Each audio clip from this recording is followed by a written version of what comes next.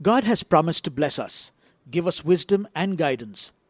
Walking by faith in God, along with walking with wisdom, must also be coupled with our will to succeed.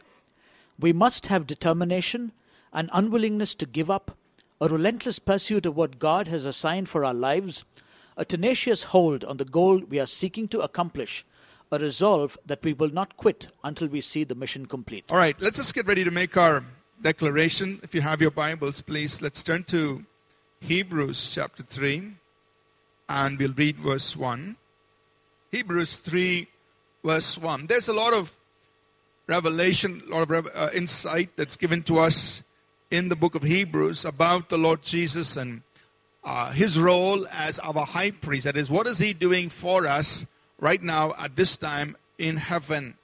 And one of the things that the Lord is doing for us here is given to us here in Hebrews 3 and verse 1. It says, "Therefore, holy brethren, partakers of the heavenly calling, consider the apostle and high priest of our confession, Christ Jesus."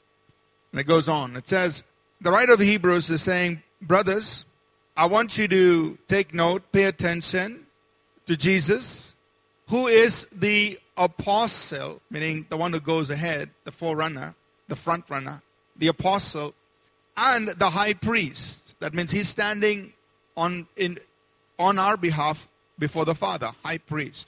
He is the apostle and the high priest of our confession. Now the word confession in the Greek is an interesting word. It's actually a composite word, homologia. Homo means the same thing, logia means the word. To say the same words.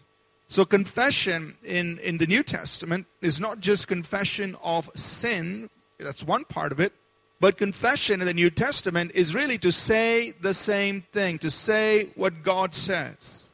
Are you understanding me? Yes, that's confession. It's not just the negative connotation of saying, God, I'm sorry for my sin, but it has a lot of a positive use of confession, especially when you see the word used in different parts of Scripture in the New Testament.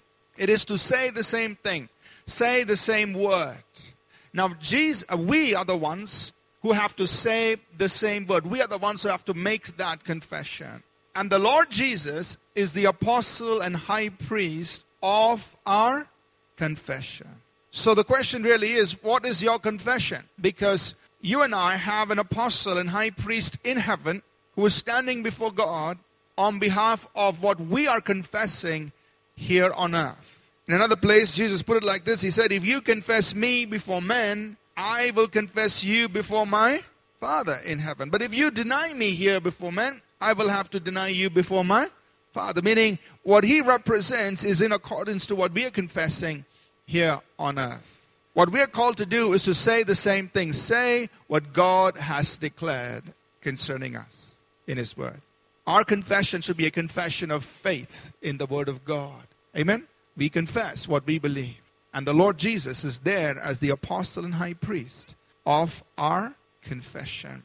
In another place there in Hebrews 10, just jump over to Hebrews 10, you find the word used once again. Hebrews 10 verse 23, the writer of Hebrews once again encourages us. He says, let us hold fast the confession of our hope or of our faith without wavering. For he who promised is faithful. Hold on to the confession of your faith, because the one who promised is faithful. So don't give up on that confession. Hold on to it. Stay with it. Keep saying what God says. Keep declaring your faith in God and his word, because you have an apostle and high priest in heaven, and the one who promised that word which you are saying, which you are speaking in agreement with, he is faithful. He's not going to back off on it. He's going to come through.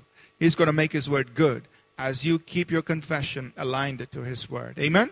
So we're going to stand up right now and make our confession. We're going to declare what God has declared concerning us in his word. So I want you to say this out loud, bold and strong. If you have your Bible, hold it high up in the air, please. Let's say this together. This is God's word.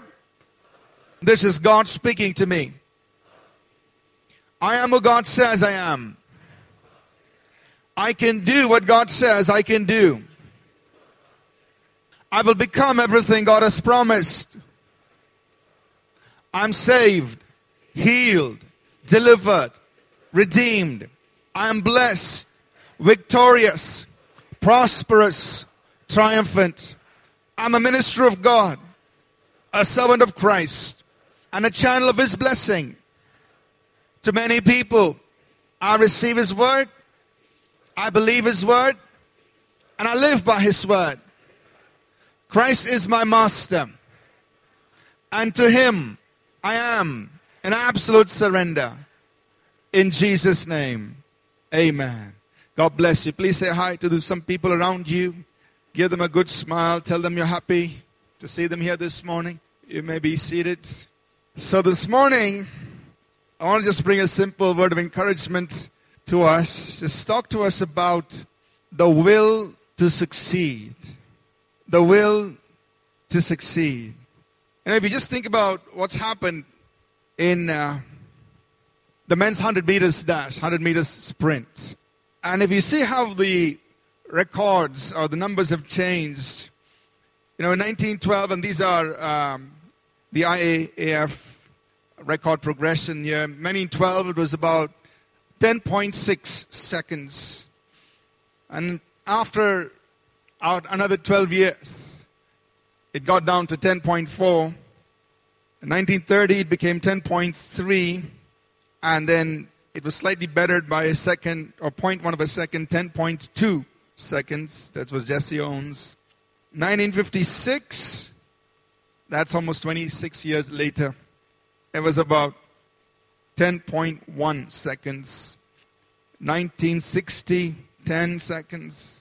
And then you come up to 1988 when we started having electronic systems to record timings and that was from 1968. 1988, we had 9.92 Carl Lewis. That was like really huge when he broke that world record. And he came back in 1991 and made it 9.86 seconds. 2005, Asaf Paul, 9.77. And then 2009, we had something really great. It was 9.58 seconds by Usain Bolt. So you really look at it, to almost make a 1 second improvement, it took us 100 years. 100 years. Just to improve the timing by 1 second. So the bar is set higher each time. Now, imagine if you were one of these 100-meter sprinters getting, preparing, wanting to be this sprinter, and you saw the record. Okay, right now it's 9.58 seconds. It can be so daunting. It's like, man, I'm never going to make it. But if you approach this challenge with, I'm never going to make it, you might as well quit. But if you want to break that 9.58 seconds, you need to have a very positive approach. And you have to come up with the approach saying, I will break this barrier. And you've got to stay through all of the rigor of the training and all the effort and everything that you need to put in till you can come close to that 9.58 and then better that record. In other words, you would need to have the will, the determination to succeed. Otherwise, don't even bother trying. And whatever it's going to take, through the years of training and making almost small improvements, you've got to be determined. You've got to have the will to succeed. Only then you're ever going to have a realistic attempt at breaking that record. So what I want to impress on us this morning is that very similar to this in life, as we go through life and go through various areas of life where we have goals and things that we are pursuing, we must be determined. That we must have the will to succeed. To go after the goal, the assignment, the call, the accomplishment, whatever it is that you are pursuing. You've got to be determined. You've got to have the will to succeed. Otherwise, don't bother trying. Now, on the one hand, and that's really great for us as believers, God is on our side. He's promised to help us. And there are many, many scriptures here. God is on our side to bless us and empower us as He promised. A very simple passage, if you want to refer to, is Psalm 1, verses 1, 2, and 3, something that we're all familiar with. But God says, "Blessed is the man who walks not in the counsel of the ungodly. He doesn't stand in the way of sinners. He doesn't sit in the seat of the scornful. But his delight is in the law of the Lord, and in His law he meditates day and night." And then here's God's promise. He says, "He will be like a tree planted by the rivers of water that brings forth its fruit in its season. His leaf will not wither, and whatever he does will prosper." So God has already announced a blessing. He has already declared that His intent for you and me is to bless us and prosper us if we will do what He said. He said, "You delight yourself in my word. Don't take the counsel of the ungodly. Don't stand in the ways of sinners. You delight yourself in my word, and you're going to be like that tree. You will prosper." So God's promised to prosper us. He's also promised to guide us, to give us wisdom, to give us the understanding that we need to succeed. Take, for example, I'm just quoting one or two verses here on this. Psalm 32, verse 8. He said, "I will instruct you, I will teach you in the way that you should go. I will guide you with my eye." So God is saying, look, I'm going to instruct you, I'm going to teach you, I'll give you the wisdom, the understanding, the knowledge you need to succeed, to get to where you should be going, where you're going. Or another place, he said, Psalm 37, 23, 24, "The steps of a good man are ordered by the Lord, and he delights in his way. Though he fall, he will not be utterly cast down, for the Lord upholds him." So a good man's steps, they're ordered by God. God's interested. He delights in your way. He's interested in every step you take. So if you're a student, God's interested in your studies. He's interested in where you're going to go academically. As a professional, God's interested in your steps. He's interested in your career path. As a business owner, God's interested in your business. Every area of our lives, God is interested. God is interested in your marriage. He's interested in your children. He's interested in where you live. The steps of a good man are ordered by the Lord, and He delights in our ways. God delights in your ways. And even if we fall, He said, look, I'll uphold you. I'll put you back on your feet. So as believers, we are in a very, very privileged position where God has said, I will prosper you. And God has said, I will guide you. I'll give you wisdom. I will lead you the way you should go. I will do all that for you. But I think a big area in which we all lack is coupling faith in God and, of course, walking with wisdom. Coupling these two with determination. The will to succeed. Yes, we must have faith in God. Yes, we must receive guidance from God. And God's going to guide us and give us wisdom. And we must receive that wisdom that He brings into our lives, whether it's through other people, however He brings guidance. And these are very important.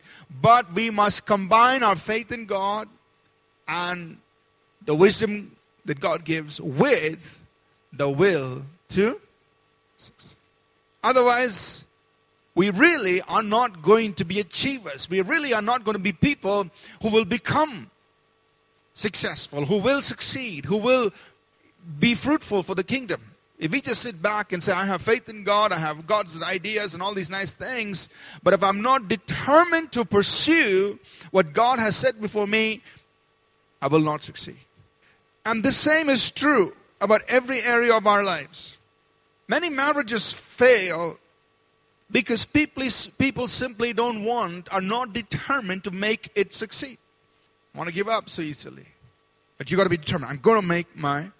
Now, of course, it takes both the man and the woman, the husband and the wife. But both have to be determined to make it succeed. We've got to make it work. Don't quit easily. Don't give up on your children easily. Just because they make a few mistakes or wrong choices, don't give up. You're determined to see that they turn out well. That they will become movers and shakers for the kingdom of God. That they will be mighty on the earth. You don't give up just because they may make a few wrong choices along the way. Don't. You've got to be determined that you will see them be fruitful. Or even in your professional life. Or in your business. Don't give up just because you tried a few things and you fail. No. God is on your side. He's promised to prosper you. He's promised to instruct you. But from your side, you've got to have this determination. God, I will succeed. Amen? So what's it going to take here? What are we talking about? What kind of determination and that we're referring to? We're talking about an unwillingness to give up. That you refuse to give up. We're talking about a relentless pursuit of what God has assigned for your life. We're talking about holding on with tenacity, having a tenacious hold on the goal that you're seeking to accomplish, or a resolve that will not quit until your mission is accomplished. That's what we're talking about. And I think for many of God's people, we think we have it made easy for us. You know, God is with me, God is for me, He'll bless me, He'll prosper me, and all of that is true. But somehow on our side, we lack this thing, this will to succeed. And so we don't really go where God wants us to go. We don't really become what God wants us to become. We don't really achieve what God wants us to achieve because we don't have this will to succeed from our side. But I hope this morning God will encourage our hearts and God will stir us up in this area. Our will to succeed must hold up through challenges. Whether it's failure, whether it's adversity, whether it's a sudden turn of events, unexpected situations that may arise. You've got to hold up through challenges. Proverbs 24 verse 10 says, if you faint in the day of adversity, your strength is small. I mean, if you quit just because you face your first mountain, or just because, you face your first closed door, or just because somebody turns their back on you, or just because your first attempt doesn't succeed. If you faint in the day of adversity, your strength is really small. So you can't afford to quit. You've got to have determination, the will to succeed. I'm not going to give up. And in my own story, and I share this quite often with pastors, when we came back, before we came back to India to start the church, we were preparing for over a year. And I had all these plans on paper. On paper, I figured out how in the first year we're going to be 1,000 members. And on paper, it was that the day we come back to Bangalore, we're going to have this big crusade, and we're going to win many souls, and we're going to start the church. All that on paper, figured out. Then all the, maths, finances, everything, all that great. Now, this was 1 year of preparation. But when it came to actually putting all of this into, implementing this, we didn't have we didn't have people on the ground this side, in the sense would, who do all the organization, will help us to, even arrange a meeting. So literally we came back here and there wasn't anything. This big crusade and all didn't happen. So we started off with, I was praying one day. I said, God, and we have no place, nothing. And this was January of 2001. And I was praying. I said, God, what do we do? And I heard the Lord speak saying, start with what you have. So we were staying in my dad's house at that time in Artinagar. And we just moved back in December of 2000. This was 2001, January. And I was just praying and God said, start with what you have. So I asked my dad, so can we, just start in the living room? Can we just start here? He said, fine. So we, printed, I think, a few handbills, sent it out to people. And that was February 18, 2001, our first Sunday service. We didn't know who was going to come. We had our family there. But the vision inside was to have a church of 50,000 people. I had it all planned out. I had all the drawings of, how we're going to have this church facility. Here's going to be this big auditorium. Here's going to be church office. All on paper. Everything's there. But here we've sitting in that living room wondering who's going to come for the first service. So we started. I think there were 8 or 12 people. I don't know. It was so unexpected. Our dear friend, one of my friends in school, walked into the gate. And it was like, wow, this is divine encouragement. He had found this thing somewhere, and he said, yeah, I know that guy, and he walked in. So anyway, so we started with us there, and I think Neeta was there from the very beginning. She's sitting right there. She's been faithful, so she knows the entire journey for the last so many years. So anyway, we started off, and in 2 years, we only probably had 50 or 60 people of working. Now, prior to that, living in the United States, I was traveling. We traveled to many countries doing big meetings, and we were in South America. They put us live on radio, and we were speaking to the entire city. And so we've done all those big things. And here we are in Bangalore, spending 2 years speaking to only about 50 people. Now, the second year we were on local cable television. We were printing books. All of that was happening. But only 50 people, approximately, attending Sunday morning service. Now, I was discouraged. It's like, God, I'm not, there was so much, all these nice things happening out there, and here we are, 2 years, only 50 people. And I had heard stories, that was the time I was hearing stories of other friends who'd come, they worked here for 2 years, they got discouraged, they went back. So one of my friends, he was here for 2 years, he went back to Canada. Bangalore's not my place here. So I was discouraged, and I was like, God, I don't want to be another statistic where somebody came, he tried to start a church, he couldn't, and then he packed up and left. I don't want to be one of those statistics. All those thoughts running through my mind. But that is when I really felt the Lord challenge me in my spirit, saying, are you committed to this call? Are you committed to this thing? And that's when inside my heart I said, God, if I'm going to spend the rest of my life ministering to 50 people in Bangalore City, I'm going to do it. Because that I know is what you've called me to do. Bangalore City, India as my territory. And God's appointed territories for people. And I know this is my territory, this is where you've called me. I'm committed to this. I'm not going to go back on this. And we continue with that determination. Amen? Our dream is still 50,000. Our dream is still 5 locations in this city with 50,000 each. Our dream is still to be able to impact 1 million souls in the city of Bangalore. It's not much when you have a city of about 12 plus million people. But you got to stick. You got to be determined to go after. And so as a pastoral team, we keep asking ourselves questions. What do we need to do? How can we keep pressing in? And we keep evaluating ourselves. So we keep doing that. But we are pressing toward that goal, that vision. Not going to give up on it. Amen?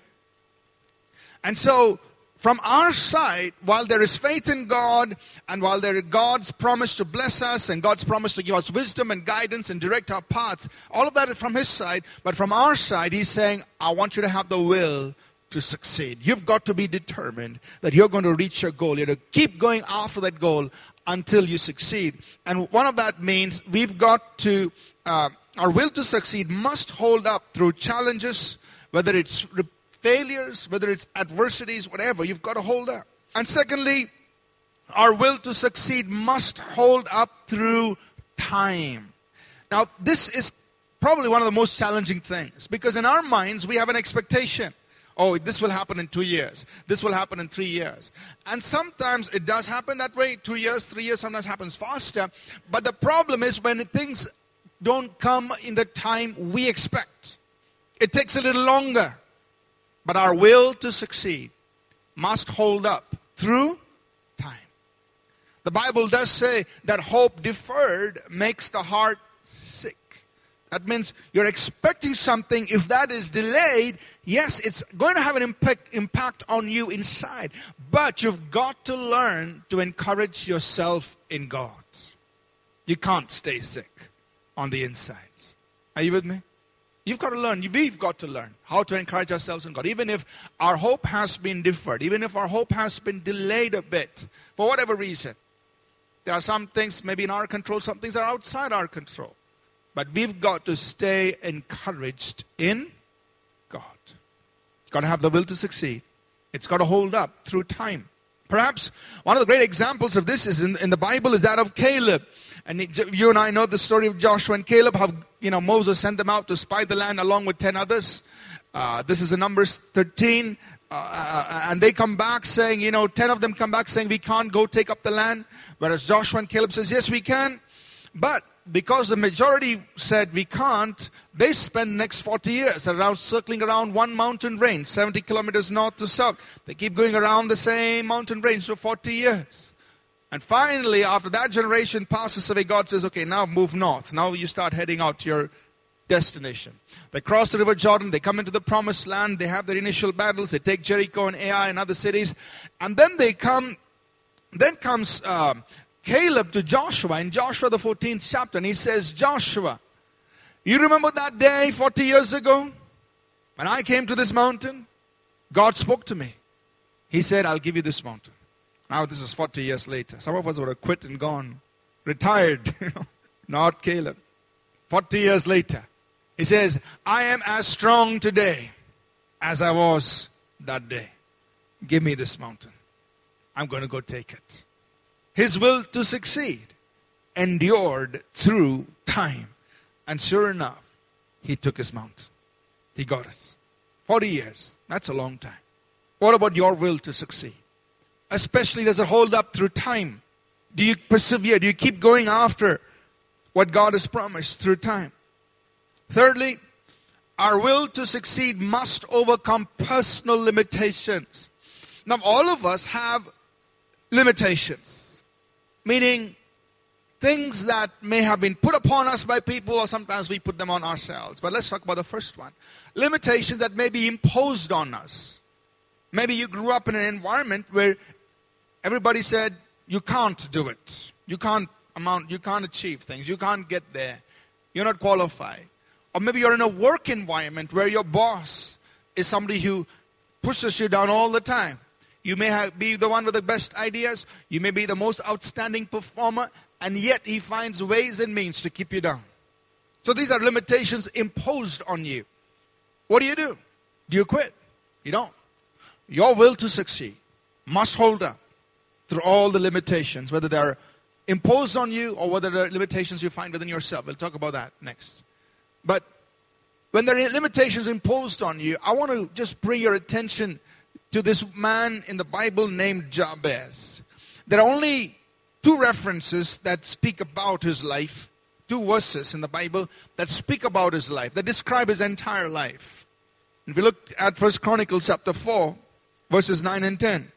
Verse 9 says, Now Jabez was more honorable than his brothers, and his mother called his name Jabez, saying, Because I bore him in pain. Now, Jabez simply means someone who causes pain. You're a pain in the neck, you know. But his mother called him Jabez, somebody who causes pain. Now, it seems to imply when it says Jabez was more honorable than his brothers, meaning, look, maybe his mother named all his brothers also these bad names. But Jabez was one of those people among all his brothers who decided he's going to rise up against the odds. So it says Jabez was more honorable than his brothers. Because even though his mother called him somebody who causes pain, what did he do? Verse 10. And Jabez called on the God of Israel, saying, Oh, that you would bless me indeed, and enlarge my territory, that your hand would be with me, that you would keep me from evil, and that I may not cause pain. So God granted him what he requested. Now think about it. It says he was more honorable than his brothers, meaning his mother may have named all his brothers something bad, but here was one guy who said, look, I'm going to fight this. I'm going to appeal to the God of Israel. I don't care what my mom told me. Some of us may need to make that appeal. It doesn't matter what your friends have called you. It doesn't matter what your boss says about you. It doesn't matter what other people say about you. You can still rise up against that. You appeal to the God of this universe.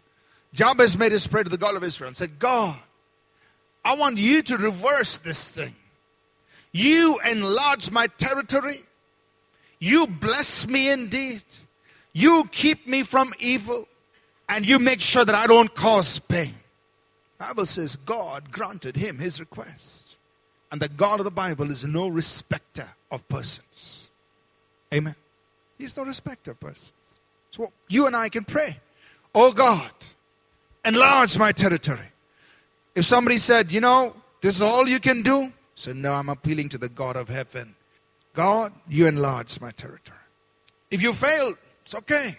God, you reverse this. Whatever has happened.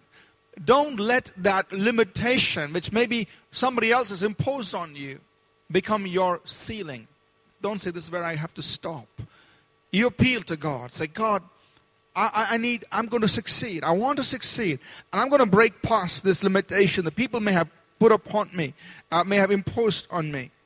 But for some of us, we may need to break past limitations that we put upon ourselves. Sometimes our limitations are self-imposed, and maybe it's just, as simple as we're just lazy. Now, nobody can deal with that except you. You got to break it off. Break off that self-imposed limitation.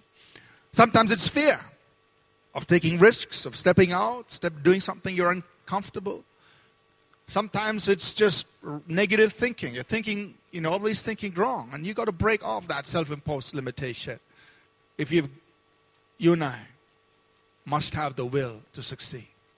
I want to just draw our attention to a story here in 2 Kings, the 13th chapter. We may not read this very often, but I think there's an important message here. So if you'll turn your Bibles to 2 Kings, the 13th chapter, verses 14 through 19. You're familiar with the prophet Elijah. So we're going to 2 Kings 13. We're going to look at verses 14 through 19. You're familiar with the prophet Elisha, who was Elijah's successor.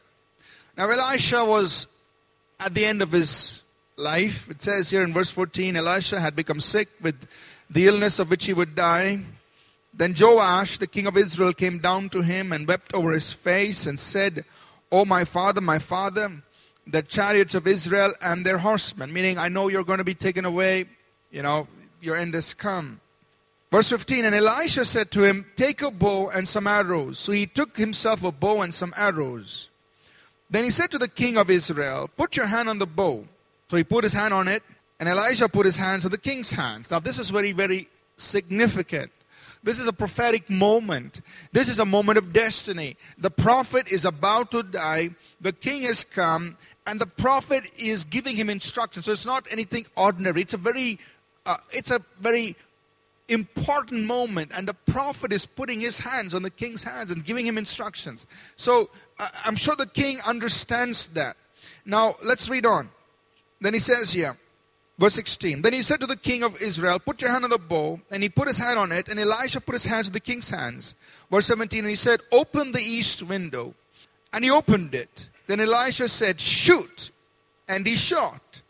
And he said, "The arrow of the Lord's deliverance, and the arrow of deliverance from Syria. For you must strike the Syrians at Aphek till you have destroyed them." Then he said, "Take the arrows." So he took them, and he said to the king of Israel, "Strike the ground." So he struck 3 times and stopped. Verse 19, and the man of God was angry with him and said, "You should have struck 5 or 6 times. Then you would have destroyed it. But now you will strike Syria only 3 times. Now, understand that this is a prophetic moment. And the king is going with whatever the prophet is saying. When he says, "Open the window to the east," that means he's now facing Syria. He's facing his arch enemy, the enemy that's so important, coming always against Israel. So he knows what he's doing. And he shoots 1 arrow, so he gets the message. This is the arrow of the Lord's deliverance from Syria. So the king is understanding that every arrow he shoots is representing deliverance for Israel from Syria. So now Elijah says, "I want you to shoot. Strike the ground." It's very interesting. The prophet gets angry with him because he only did it 3 times. Says, "Man, you should have done it 5 or 6 times. I mean, give it all you've got. Be determined to destroy, to overcome, to overpower your enemy.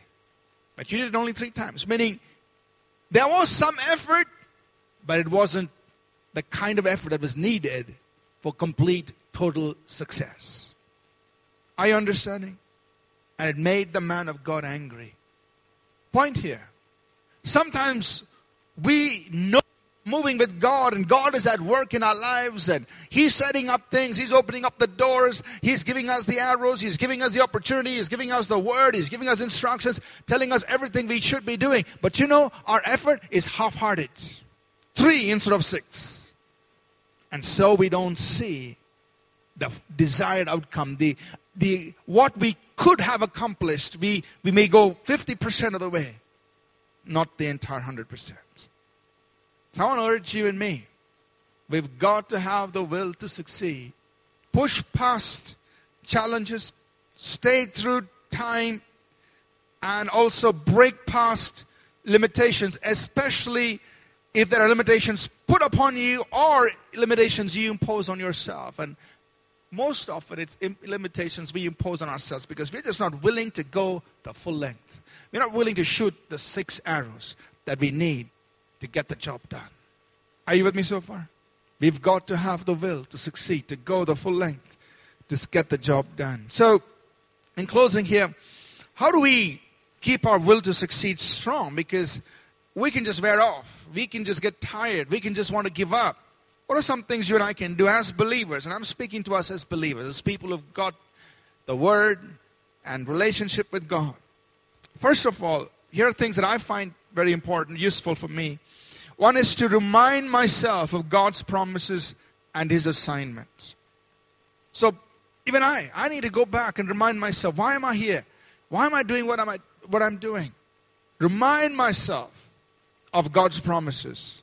Remind myself of God's assignments. Go before God. Take His word. God, this is your word. This is what I see. Your word says, I will be like a tree planted by rivers of water. Your word says, this is what your word says concerning my family, concerning my children, concerning my job, concerning my career, concerning every area of my life. This is what I see. God, this is your word. I'm keeping my eyes on that word. So remind yourself of the promises of God. Remind yourself of the assignment God put upon your life. Another thing that I find useful in just keeping that will to succeed strong, keeping it always on burning strong, is to refresh my vision.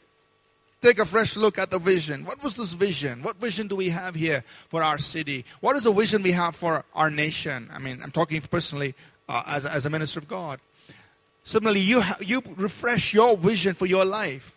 Maybe your vision is to have a business that's going to be very successful, and it could be in the software industry, it could be some other industry, but you have that vision. Refresh that vision. Don't let that vision fade away. One of the best ways to keep your vision fresh is to write it down. Now, God gave that instruction in Habakkuk chapter 2, verses 3 and 4. He spoke to Habakkuk. He said, Habakkuk, I'm going to give you a vision. So he's speaking very prophetically. He's speaking to the prophet. He's saying, I'm going to give you a vision, but I want you to write the vision, make it plain, make it easy to understand, so that the one who reads it will be inspired to run. And I want you to write it down because this vision has an appointed time, and it's way out in the future. But even if it's way out in the future, though it delays, wait for it. It will not fail. In other words, when God is giving you a vision, He knows He's giving you a vision of something way out in the future. It's going to take some time. But that's all the more reason why you need to write it down. Put it down so that you can see it. Keep that vision fresh. Because even though it's for a time way out in the future, you need to stay fresh with that vision. Keep running with that vision. So it's always good to write down where you feel God is wanting you to go. What does God want you to accomplish for your life? Whether it's your vocational life, family, children, whatever. Have a vision. This is what I'm seeing, God. And keep refreshing that vision. A third thing that's always useful is to get encouragement and counsel. Let people speak into your life. Sometimes we're doing things a certain way and maybe we need to change a little bit. So it's always good to get counsel. It's good to listen to people. Talk to people. Let them speak into your life. Be open. One of the nice things when you go on mission trips is that you get to sit down and talk to people in church. So on our way back, or right from the time we landed in the airport, or actually throughout the bus journey itself, there was one young person who was sitting with me and talking and asking questions. Very good. Very nice. I really enjoyed that time. But even through that whole conversation that, maybe spent 2 or 3 hours, I was being encouraged. by the questions. I was being inspired. I was being challenged to the questions he was asking. I was learning through the questions he was asking. Yes, I was giving answers to his questions, but I myself was learning of improving, learning to do things better. So you can actually let anyone speak into your life for that matter. It doesn't always have to be people more experienced than you or older than you. It could be just young people asking you questions. And that can be a great learning experience for yourself. So stay encouraged. Let people speak into your life. Discuss. Be willing to receive even ideas that you may not have thought of. But that's going to encourage you in your vision. That's going to encourage you in your pursuit and help maintain that will to succeed so you don't quit. Are you listening? And the last one that I'd like to share with us here in keeping our will to succeed is to stay encouraged by taking small incremental steps that indicate progress. Sometimes we look for these huge steps, huge things, maybe huge rise in, or change in metrics and so on. But sometimes it's those small things that indicate, yes, you are making progress. Yes, you are improving. And you see that and you encourage yourself. Yes, it's better than what it used to be. And so you stay encouraged. Things are getting better. We are making progress. Even if the progress is small, we are making progress. And so it encourages you. So take those small steps which give you incremental progress. So this morning, the message is very simple. God's on our side. He's a good God. But from our side, He's saying, I need you guys to fire up your will to succeed. Because no matter how much He promises us, no matter how much wisdom He makes available to us, if we are not determined, if we don't have the will to succeed in whatever God's called us to do in life, we're not going to get there. Amen? So let's fire it up this morning. Let's say, God, I want you to strengthen my will to succeed. Whatever. Whether it's in your marriage, your family, your home, your job, your career, your profession, your academics, whatever. God, fire up my will to succeed. Amen? I'll call our worship team up here, please. We'll take a few moments to pray. As we stand here this morning, I just want you to engage with God. Just you and the Lord pray. You pray to the Lord. And say, God, what are you saying to me? What is your call? What is your will? What are the things you've assigned for my life? Help me to have the determination, the will to succeed, not to quit just because I face challenges, not to quit just because it takes a little longer than I expected, and not to tolerate limitations that others may impose on me or sometimes I impose on myself. I want to break past those limitations. I want to pursue with determination, with a will to succeed, that which you've set before me. We take some time to pray right now. As you're standing here, would you remind God of the promises on which you are standing?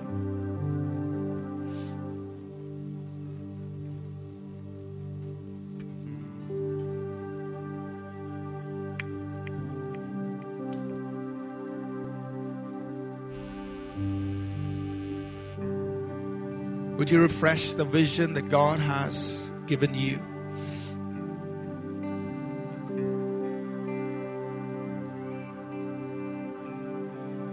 Just see that afresh in your mind's eye. Paint it afresh on the canvas of your minds. Whether it's your home, your future, your job, your career, your business. Whatever God has put in your hands at this season of your life. Paint that picture afresh of what you can do.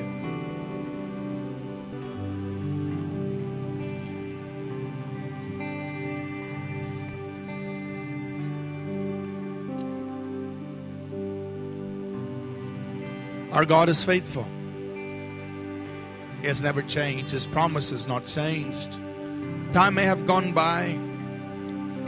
You may have experienced some delays. You may have experienced maybe even some failures, some setbacks. But God still remains faithful. So would you just pray and say, God, strengthen my determination, strengthen my will to succeed. Because from your side, God, you're a faithful God. Your promises still hold. Your call in my life has not changed. Your destination that you want me to reach, that's sure. Your dream for my life is there. But from my side, I want to have the will to succeed. I don't want to quit.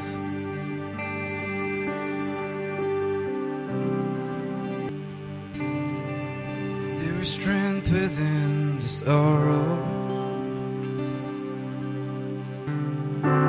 There is beauty in our tears. You meet us in our mourning. The love that casts out fear. You are working in our waiting. You're sanctifying us. When beyond our understanding, teaching us to trust. Your plans are still to prosper. You have not forgotten us. You're with us in the fire and the flood. You're faithful forever. You're perfect in love. You are sovereign over us. Your plans are still to prosper. You have not forgotten us. You're with us in the fire and the flood. You're faithful forever. You're perfect in love. You are sovereign over us.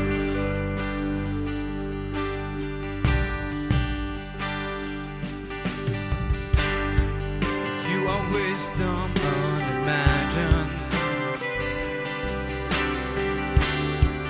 Who could understand your ways?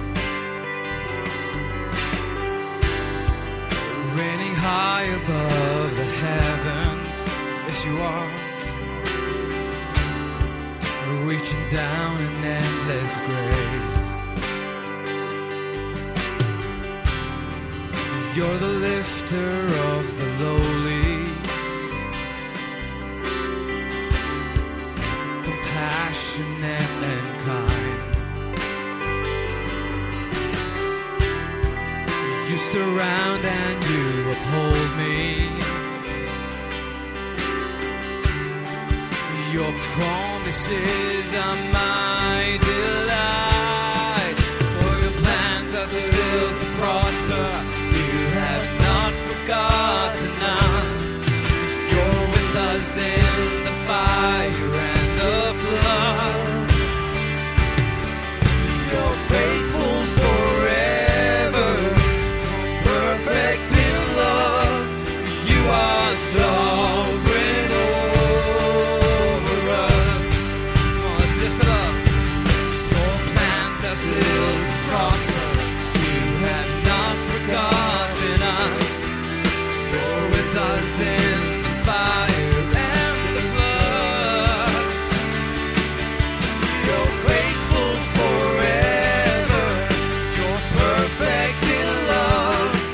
You are sovereign over us. You are sovereign over us. And even what the enemy means means for evil, you turn it for our good. You turn it for our good, for your glory. Even in the valleys, you are faithful. You're working for our good. You're working for our good, for your glory. Come on. Even what the enemy means for evil, you turn it for our good. You turn it for our good, for your glory. Even in my valleys, you are faithful. You're working for our good. You're working. Come on, everybody, let's just lift it up. Your glory. Even what the enemy means for evil, you turn it for our good. You turn it for our good, for your glory. And even in my valley, you are faithful. You're working for our good. You're working for our good, for your glory. Your plans are still to prosper. You have not forgotten us. You're with us in the fire and the flood. You're faithful forever. You're perfect in love. You are sovereign over us. Just the voices, come on, lift it up. Your plans are still to prosper. You have not forgotten us. You're with us in the fire and the flood. You're faithful forever. You're perfect in love. You are sovereign over us. Just one last time, your voice. Your plans are still to prosper. You have not forgotten us. You're with us in the fire and the flood. You're faithful forever. You're perfect in love. You are sovereign over us. You are sovereign. You are sovereign over us. Amen. Amen. Amen. Thank you, God. Father, I just pray that each of us, oh God, that we will be strengthened, God, in our determination and our will to succeed in every area of our lives. In our walk with you, in the call of God on our lives, and what you've called us to do vocationally, God, in our professions and our careers. What you've called us to do, Lord, in our homes, in our families, in our marriages, for our children. What you've called us to do in our city, what you've called us to do in our nation. Father, I pray that in everything that you've assigned for each of us in our lives, we will be determined to succeed, to pursue, not give up, not quit,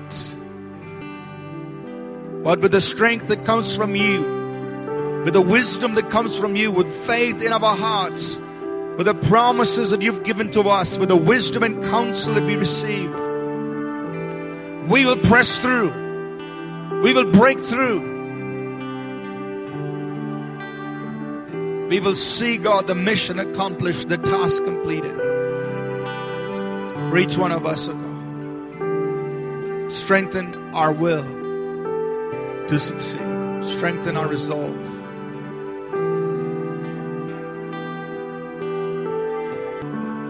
I just want to pray for two things here before we dismiss. First of all, I just want to, I don't know if there's anyone here this morning that you've been digging. I mean, this is what I'm getting. I'm not sure whether it's literal or in picture form, whether it has a message in it. But you've been digging a well, and I see it's like the old well, big wells that they had in the old times, not necessarily a bore well, but a big open well. You've been digging a well, but you haven't been finding water yet. And I don't know what that means, something in the literal, that you actually have property and you're digging a well, but you're not getting water.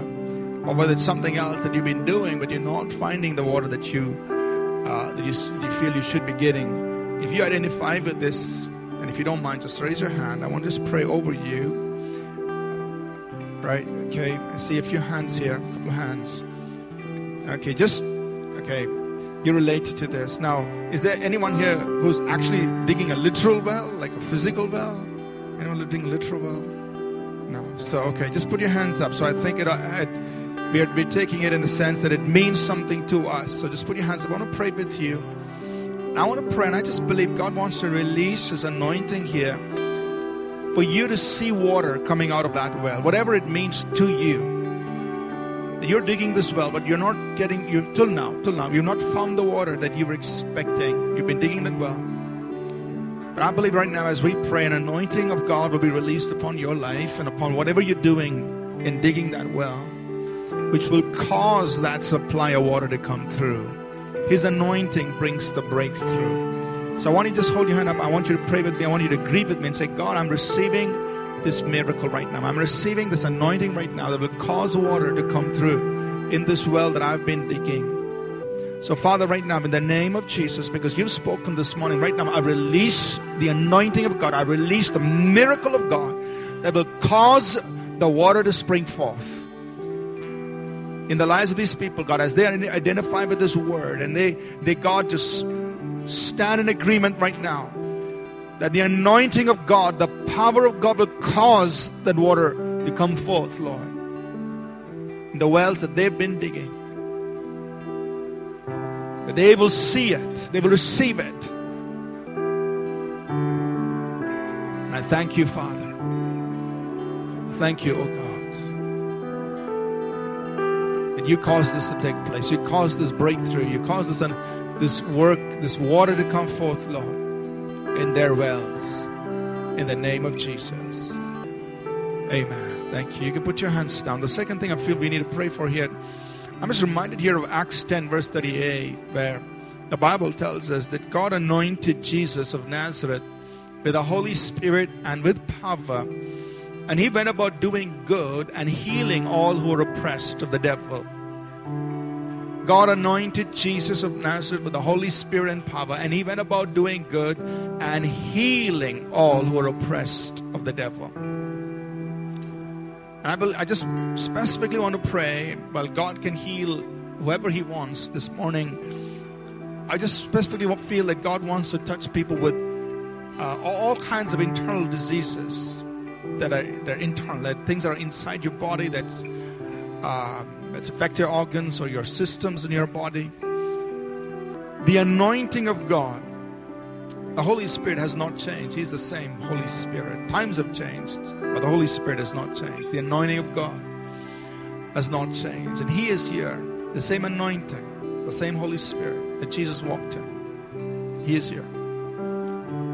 Of God anointed Jesus of Nazareth, the Holy Spirit and power, who went about doing good and healing all who were oppressed of the devil. And we need to treat sickness and disease as an oppression of the devil. It's not a blessing from God, it's an oppression of the devil. He healed all who were oppressed of the devil. So we're going to pray specifically for that. So if you need healing in your body, and if you don't mind, I'm going to ask you to raise your hand, and I'm going to ask people around you to pray with you, and I will pray from here. But it's the anointing of God, the Holy Spirit, the precious Spirit of God, who brings healing for us from all the oppression of the devil. Amen? So can we just take a few moments just to pray towards that? So if you need healing in your body, even if it's some condition that's in part of your system, it's internal, and just raise your hand up. I'm going to ask people around you to just pray with you, and I'm going to pray from here. So you need healing in your body, just raise your hands up. And brothers, sisters, just turn around, see people with hands raised. Just go to them. Just stand next to them, pray with them if you can. And I'm going to pray from here. We are all going to believe that the Holy Spirit, the anointing of God, will destroy every oppression of the devil. we treat sickness as an oppression of the devil. Let's pray. Just raise your hand. We're going to pray. Lord, you care for each of us. Loving Holy Spirit, you are here. Lord Jesus, you are our healer. And we remember the word which says that God anointed Jesus of Nazareth with the Holy Spirit and power. And he went about doing good and healing all who were oppressed of the devil. So right now in Jesus' name, we take authority, we take dominion over every oppression of the devil in people's bodies. Diseases, chronic conditions, things that have affected the systems in the body, whether it's the circulatory system, the respiratory system, digestive system, whatever it is, internal diseases, things that have affected the body internally. We take authority over every spirit of infirmity. We take authority over every work of the devil that's caused this. Pains, disorders. We take authority over these things. And in the name of Jesus, we release the anointing of God that removes every sickness, every disease. The power of the Holy Spirit that heals, that destroys the work of the devil, that makes the body whole, that makes cells whole, that makes bones whole, that makes nerves whole. We release the anointing of God, the power of the Holy Spirit to make God's people whole in this place now. In Jesus' name, I want you to say, Lord, I receive my healing. I receive it. I receive my healing. Even as we are praying, I'm believing, I believe God's anointing, the Holy Spirit of God is touching your body. You may sometimes feel a tangible presence. You can feel sometimes, may not always, but sometimes you can. A burning, a feeling, a warmth. If you feel, just receive it. Say, Lord, I thank you. That's just a sign, a tangible sign that the Lord is doing something. Thank you. So, Father, we thank you. You're faithful to your words. That people receive healing in their bodies. And God, when they go get this checked up, when they go get this examined, God, they will have a good report, a clear report. They will see the miracle of God. We just thank you, Father. Thank you, Lord. We bless you, Father. We bless you. In Jesus' name. Amen. Amen. So, I know some of these things will take some time to verify, but did you feel anyone, as you were being prayed for, as people were praying for you, did you feel God's presence touching you? Just want to see, anyone here, you felt anything in your body this morning? Let's raise your hand. We see a couple of hands here. Wonderful. That's just God's tangible presence. Wonderful. Do you just receive that healing? Go get it checked. Let us know. Share your testimony with us. We'll be happy to just let others know what God's done. Amen. God bless you. Let's close in prayer this morning. Father, we thank you for your goodness. We thank you for your mercy. We thank you that you are for us, God. And we go out from this place determined to succeed in whatever you've called each one of us to do. That we walk with our heads held up high. We walk with a strength in our spirit. Lord God, we walk with a resolve inside of us that God is for us. And we will not quit upon anything that He's assigned to do. We will not give up on life. We will press forward because God is on our side. And He establishes every step we take. So, Father, now I just pronounce your blessing on your people. The Lord bless you. The Lord keep you. The Lord make His face to shine upon you. The Lord be gracious to you and give you His abundant peace. In Jesus' name. Amen. God bless you. Have a great Sunday. See you again. We trust that this message was a blessing to you. We'd love to hear from you. You can email us at contact@apcwo.org. Also, visit our website www.apcwo.org for additional resources. Thank you for listening, and God bless you.